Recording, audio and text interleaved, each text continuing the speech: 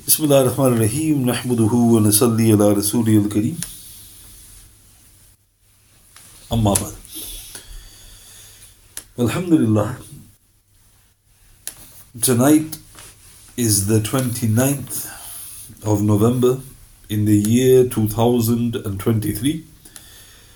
And Alhamdulillah, we moved on to the 27th night that we're going through the blessed and eminent life of the illustrious companion Sayyidina Abu Hurayra radiyallahu.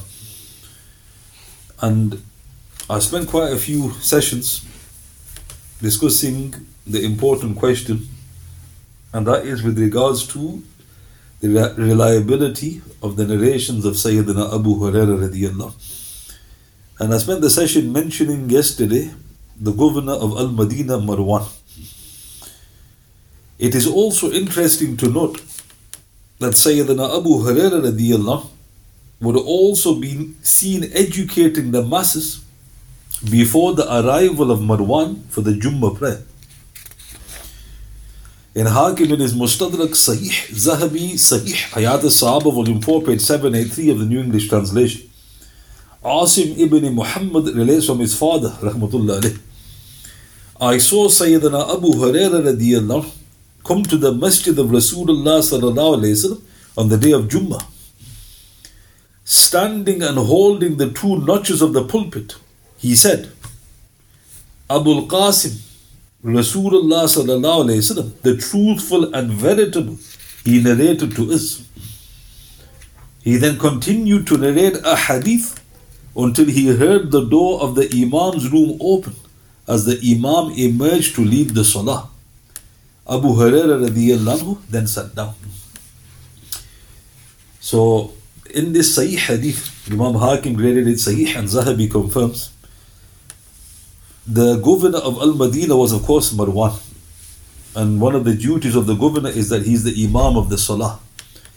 So, Abu Hurayra radiyallahu anhu, before Marwan entered for the Jummah, he would do an exhortation to the people. He would encourage them with certain hadiths of the Prophet sallallahu alaihi wasallam. And then, when the Imam emerged, he would sit down. This thus proves the legitimacy of having a reminder before the obligatory sermon on the day of Friday, i.e. that one now sees in many masjids the world over. So you notice most masjids, they'll do a reminder maybe in English or Urdu, whatever language, and then afterwards, when they're doing the obligatory sermon, they stand up. And the reason they stand is because Allah subhanahu wa ta'ala mentions this in Surah Jummah. So you can distinguish between the two, because the optional one is when he sits, the Imam. But to be precise, the sunnah should be that somebody else does the reminder, not the Imam. But having said that, of course, you can look at this report and you can prove this is the case. And this explains, people query. Because what's the point of doing the Jummah khutbah in Arabic when nobody understands it? It's better to do it in your own language. And the response is, you've got a point. Only if you leave the sunnah of the Sahaba. Right? So if you do a reminder in your own language before, everybody gets the benefit. And then of course the obligatory Arabic khutbah takes place. The problem is when you don't have that initial one at the beginning. Granted that both of these reminders were in Arabic because the audience were Arabs. So note, this is not an innovation like some fruitcakes make you believe. Because what's this? This reminder before the reminder. Is how many reminders are there? And the response is, don't you think good of the scholars? Go and approach them and say, look, why is there a reminder before the main obligatory khutbah? And the response is, Abu Hurayra, is he a reference for you? And where did he do it? He did it in Masjid Nabi. The second greatest masjid on the surface of the earth. Did anybody object to this? No. So again, note, this is why the world over many masjids do this. So note, he loved to exhort and enjoin the good. It is also famously related that Marwan had devised an ingenious test with which to test Sayyidina Abu Hurayra. In Hakim in his Mustadrak, volume 3, page 510, Sahih, Zahabi, Sahih, Hayat al-Sahaba, volume 4, page 822 of the New English Translation. Abu Za'iza'ah, rahmatullah alayh, the scribe of Marwan, he relates. Marwan once summoned Sayyidina Abu Hurayra radiyallahu anhu, and seating me behind his chair, he started questioning Sayyidina Abu Hurayra as I was writing everything down. So picture this here. So Marwan is the governor of Medina. He's got a scribe. His name's Abu Za'iza'ah. And he tells his scribe, hide behind me. Behind my chair, maybe there was a covering as well. And I'm going to start questioning Abu Hurayrah. Whatever he says, you write it down without his knowledge. After a complete year had passed, Marwan again sent for Sayyidina Abu Hurayrah radiyallahu anhu, and seating him behind the screen, he started asking the same questions. Sayyidina Abu Hurayrah radiyallahu anhu replied to the questions just as he did the previous year, without adding, deleting, or even misplacing a single word. Subhanallah. So what was this? This was a test. So Marwan obviously we've proved that he trusted Sayyidina Abu Hurayrah, but he was probably highlighting to the people, also maybe to reassure his own heart further, to see his phenomenal memory. So imagine what he asked him. What about this hadith? What did the Prophet say about this? So imagine how long it was, you can imagine. But since there's a scribe, you can imagine it must have been a lengthy session. No point getting a scribe for 2 or 3 hadiths.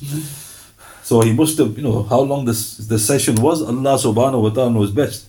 After a year, look how amazing, the scribes got all the notes from last year. Marwan asked the same questions. And Abu Hurayrah didn't even add a dot or comma more, meaning he narrated exactly what he narrated the previous year. Subhanallah, such was his memorization of the sacred Ahadeeth that even his most devoted students would initially hesitate when anybody would relate a hadith on his authority. Now think about this. If anybody knows you best, it's your most devoted students.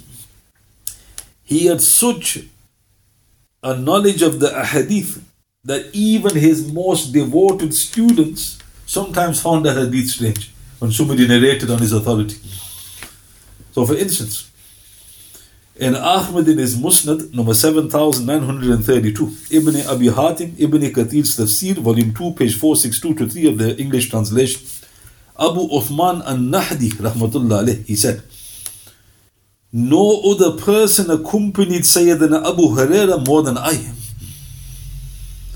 One year he went to Hajj before me, and I found the people of Basra saying that Abu Hurayrah radiyallahu anhu narrated that he had heard Rasulullah say, sallallahu alayhi wasallam, Allah subhanahu wa ta'ala rewards the good deed with even 1,000,000 deeds. Upon hearing this, I said, woe to you! No person accompanied Abu Hurayrah more than I. I never heard this hadith. So stop in the report. So this was a senior student of Abu Hurayrah. The proof is in his statement. No other person accompanied Abu Hurayrah more than I. So it's not one of those who just came, weekend courses. He was with them all the time. But Abu Hurayrah, that year he had gone to Hajj and this student wasn't with him. So he's catching up and he comes to some people from Basra, so this is from Iraq. And they're narrating a hadith on Abu Hurayrah's authority. Because we heard Abu Hurayrah say that the Prophet ﷺ said, Allah Ta'ala gives the reward of 1,000,000 for a single good deed. So Abu Uthman an-Nahdee, he warned them. He goes, be careful. He goes, nobody's accompanied Abu Hurayrah more than me. I've never heard this hadith. He goes, where are you narrating this from? Then upon finding his noble teacher, Abu Uthman rahmatullah alayh inquired, O Abu Hurayrah radiyallahu, I heard my brothers from Basra claim that you heard Rasulullah say that Allah the Almighty rewards the good deed with 1,000,000 deeds. Is that true? Sayyidina Abu Hurayrah radiyallahu responded, not only this, O Abu Uthman, But by Allah subhanahu wa ta'ala, I have heard Rasulullah say, sallallahu alayhi wasallam, Allah subhanahu wa ta'ala rewards the good deed even with 2 million good deeds. He then recited the verse and the translation.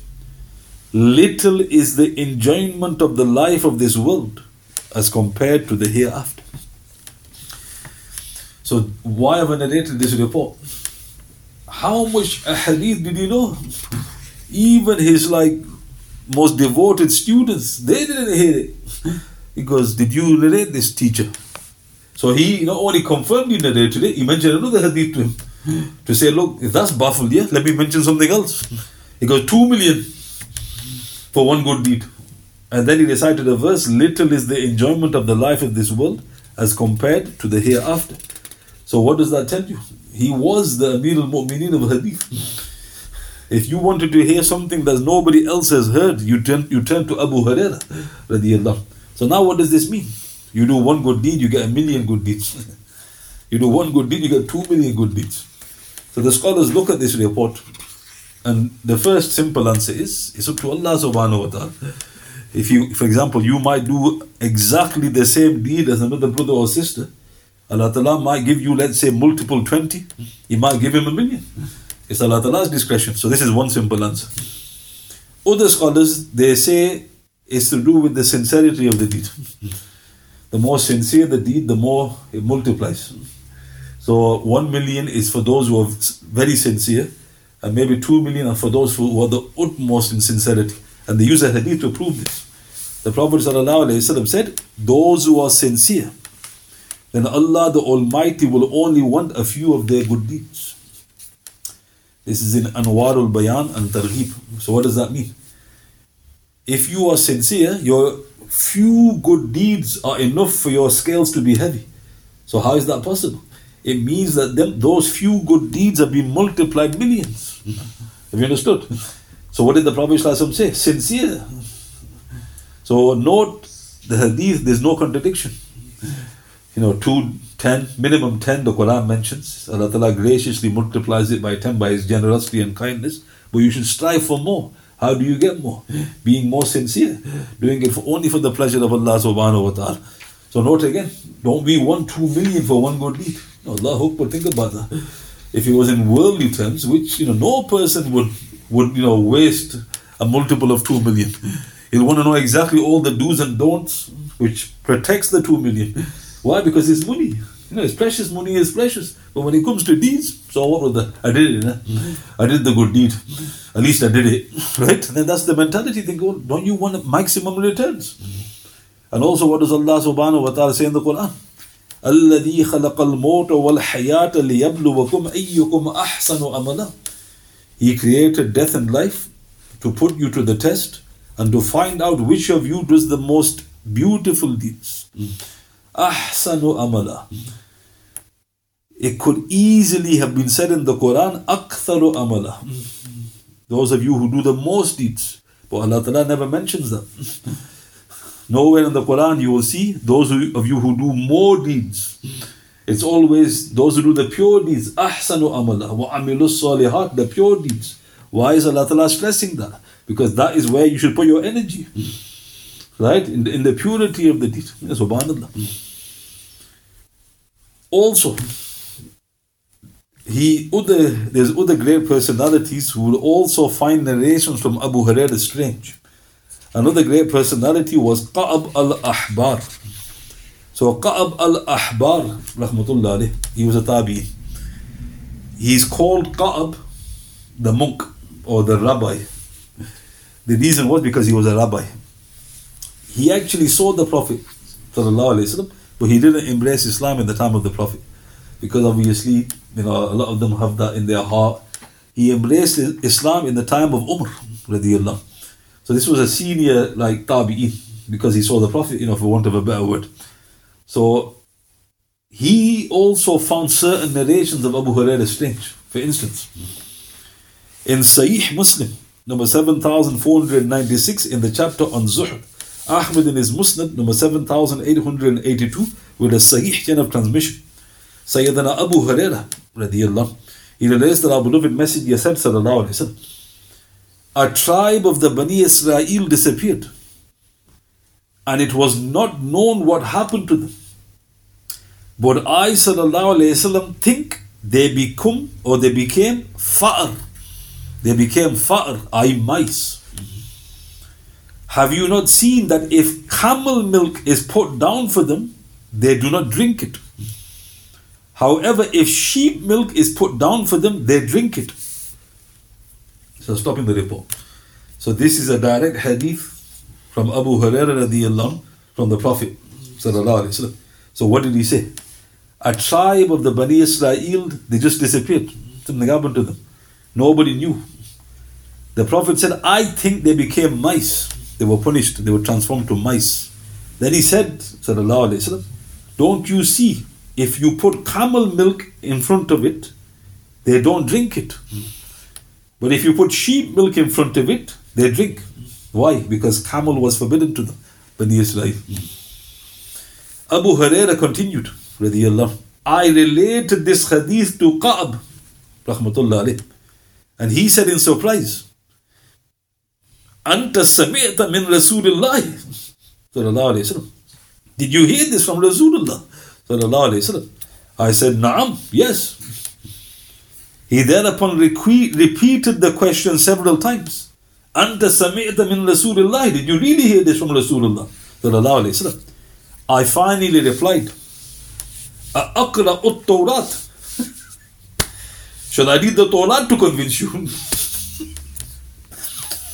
So notice humor. He was a very humorous man, radiyallahu. So why? Because it is he said, hey, what did the Prophet ﷺ say? They changed to mice, okay, that seems feasible. But then what did he say? If you put camel milk in front of the mice, they don't drink. If you put sheep milk, they drink. So Ka'b was a rabbi. He knew about the Bani Israel. So he just, obviously, he just thought, did you really hear that from the Prophet ﷺ? He goes, yes. And Ka'b's obviously trying to, register it with his knowledge of the Torah. He goes, did you really hear that from the Prophet ﷺ? He goes, yes. When he kept saying it, what did Abu Hurayra finally say? Aqra'u at-Tawrat. Shall I recite Torah to you? Will that convince you? Meaning, why are you questioning me?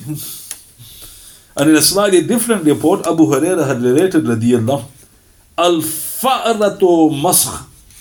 Mice are a transformed race. Ka'b thereupon said to him, did you hear this from Rasulullah? For note, in this report, he did not attribute it to him. Abu Hurayra thereupon said, Afa unzilat alayya at-Tawrat. Was the Torah revealed to me? This is in Sahih Muslim, number 7497, in the chapter on Zuhd. Ahmad in his Musnad, number 7750, with a Sahih chain of transmission. So this is a different report. Slightly different. So in this report, Abu Hurayra didn't relate back to the Prophet. He just said it in his own words. He goes, Al-Fa'ratu Masakh. Mice are a transformed race. So Ka'b, he questioned him.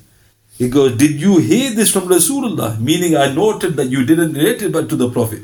But did you hear this? Or is this something that you've come to your own understanding? So this time Abu Hurayra said, Afa unzilat alayya at-Tawrat. Was the Torah revealed to me? And if you look at these responses, you actually start laughing. But you notice his humor. He look at people and think, what's wrong with him? Oh, he's a rabbi. So he goes, Torah, I got Torah. That's where I got it from. So where do you think I got it from? Like you say, you joke with somebody. Where did you think I got it from? Abu Rafi, he relates, rahmatullah alayh, Sayyidina Abu Hurayra radiyallahu anhu met Ka'b and began narrating to him and inquiring from him. Ka'b thereupon said by way of praise and amazement, I have not seen anyone who has not read the Torah having better knowledge of what is contained within it than Abu Hurayra radiyallahu subhanallah. This is in Abu Dawud at-Tayalisi and Hafiz Zahabi in his Siyar. So now look how interesting this is. Ka'b al-Akhbar, he was an imam of the rabbi of the Jews. He knew the Torah, really well. He was a scholar. When he was questioning Abu Hurayra, this is how he ended up praising him. He goes, I have not seen anyone who has not read the Torah. Meaning, I've seen people who've read the Torah, but I've not seen anyone who's not read the Torah having better knowledge what is contained within it than Abu Hurayra. He goes, he's amazing. He goes, how is he getting this knowledge? He goes, if he had knowledge of the Torah, I understand. He goes, he's not read the Torah. So what does that tell you? Revelation is revelation. Whether it was revealed to Musa والسلام, or the Prophet, it's the same. So Ka'ab was basically saying, he's an amazing man. He goes, I can't believe that he's not read the Torah. It's like he's quoting the Torah without even realizing. Now about these mice. So the Quran mentions that they were turned into despised apes. And also the Hadith mentions swine. So apes and swine are mentioned in the Quran and the authentic Hadith. Mice are also mentioned. Now what's interesting about all three? Why do they experiment on pigs and rats and mice? Because they say that their genetic code is very similar to the human being. So for example, they did a pig's heart transplant into the human being. Why did they choose a pig? Because, and it worked, it actually worked. They cut out, they do experiments on mice to find out whether certain medicines work. So why are they using those? Because look how interesting. Whether they're doing it with knowledge or without knowledge, they've chose those creatures which humans were punished and transformed into. So obviously we're not saying we don't believe in this evolution, but this was a punishment. So a human being was transformed into an ape. A human being was transformed into a pig. And a human being was transformed into a rat and a mouse. And science, what they've now learned, they noticed, because this is the mammals, warm-blooded, right? Aren't we warm-blooded? Hey, look how interesting that is, right? So again, note how, again, proving again he's Rasulullah sallallahu alaihi wasallam. And this also made me laugh. They go, they found homosexuality in nature. So they go, okay, where did you find it? Because you find it amongst pigs and monkeys. So why is that, just amazing in our respect? Why? Because you've chose the two forms that Allah Ta'ala punished them into. And you found it amongst them. We don't find that strange at all. But that's not a proof that homosexuality is something that Allah Ta'ala, is allowed, because you have actually proved the Quran and Sunnah. Those are low life forms. So if you find it amongst them, are they your guides? Think about it. Why do you practice homosexuality? Because pigs and monkeys do it. So think about, it's actually a switch off. They've like the brain switched off. So you're following the sunnah of pigs and monkeys. Are they your prophets? Astaghfirullah. What you found? Astaghfirullah. So look what from our perspective, subhanallah, proving again the Quran and Sunnah. Now, will they find it amongst rats and mice? If they do, Sadaqta ya Rasulullah sallallahu alaihi wasallam. But note, if you look at the wording very carefully, the Prophet sallallahu alaihi wasallam, he wasn't 100% certain. I think they became fa'r. I think they became mice. So we don't say it with absolute certainty, but if Rasulullah said it, that's good enough. But pigs and monkeys, no doubt about it. And also what's interesting about monkeys, there's actually a report in Sahih Bukhari where one of the companions saw some monkeys stoning a monkey. He thought, what the heck is going on here? And then he realized, I don't know how he worked it out, he goes, he'd committed adultery. So the other monkey stoned him to death. Then I just read that report, I thought, so they have got some akal. And also there's another beautiful report about a monkey, to be fair to them. The hadith is in Imam Ahmad's Musnad. And there was a person, the Prophet, I'm paraphrasing, the Prophet said that there was a person on a ship, and he was basically ripping people off. He's mixing something, I don't know what it was, right? Ripping people off. And then he was putting the money into his container. So the hadith says that a monkey was on the mast of the ship. He came down and he took his money, ran out of the mast with the money, and it started throwing 1 dirham onto the person and one into the ocean. And then the Prophet was mentioning this. Why? Because the monkey got offended. He goes, you're supposed to be the peak of creation. You're ripping people off. So the monkey basically got rid of the haram from his money, started throwing into the sea. So monkeys are better than mashallah. Monkey business, right? But so we shouldn't insult the monkeys. They, mashallah, Allah's created them. Nature's hoovers. Pigs go around, hoovering all the truck up. What are they doing? Imagine anything. So we don't insult pigs. We just said that you were transformed into them. And the reason I say that is because there's actually another report where Allah Ta'ala mentions they are lower than cattle. Allah Ta'ala says about the unbelievers because they have less understanding than cattle. Why does Allah Ta'ala say that? Why? Because He doesn't want you to insult animals. Meaning they're worse than animals. Asfala safilin, the Quran says. So again, don't start, thinking it's rewardable for me to kill pigs. It's rewardable for me to go and shoot monkeys. Where do you get that from? Astaghfirullah. Indeed, the people would also often be seen pestering this most noble man, even during his many acts of worship. In Ahmad in his Musnad, number 9097, Sahih, Muhammad ibn Ja'far al-Makhzumi, rahmatullah alayhi, relates. A man met Sayyidina Abu Hurayra radiyallahu as he was performing tawaf around the Kaaba and said, O Abu Hurayra radiyallahu, Anta nahita nasa an sawmi yawm al-jumu'ati. Are you the one who told people not to fast on Fridays? He responded, La wa rabbil Kaaba walakinna Rasulullah sallallahu alayhi wasallam naha anhu. No, by the Lord of the Kaaba. Rather, Rasulullah forbade it. So let's look at it. So this is a Sahih Hadith in Imam Ahmad in his Musnad. So he's doing tawaf. Now think about it. Why don't you let him finish tawaf? Somebody's doing his ibadah, let him finish. Don't you get irritated when somebody just stops you, brother, right? And you didn't go down. What would you want, brother? What time salat? Right? Then you think.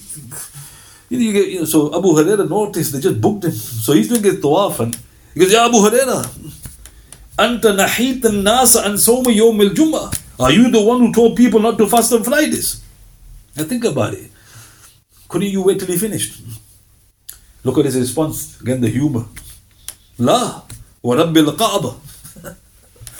No, by the Lord of the Kaaba. What was he doing? Tawaf. So he swore an oath. What did he swear an oath on? Goes over people's head sometimes. He goes, no, by the Lord of the Kaaba. وَلَكِنَّ رَسُولَ اللَّهِ نَهَا عَنْهُ. Rather, Rasulullah forbade it. So no, they were going to him and they were giving him a bit of, he didn't mind. But you also notice that Allah gave him great forbearance. And with regards to the issue of fasting on Friday, I'll mention that tomorrow because tomorrow's Friday, inshallah. So all again I mentioned today was reports indicating the great phenomenal nature of the memory of Sayyidina Abu Hurayrah.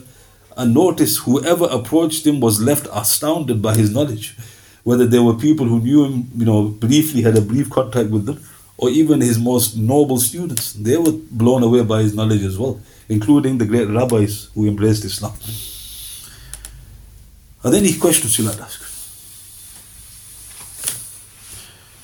سبحان بحمده سبحانك اللهم وبحمدك أشهد أن لا إله إلا أنت أستغفرك وأتوب إليك وأتوب بالله من الشيطان الرجيم سبحان ربك رب العزة عما يصفون وسلام على المرسلين والحمد لله رب العالمين بسم الله الرحمن الرحيم والعصر الإنسان لفي خسر الذين آمنوا وعملوا الصالحات وتواصوا بالحق وتواصوا بالصبر صدق الله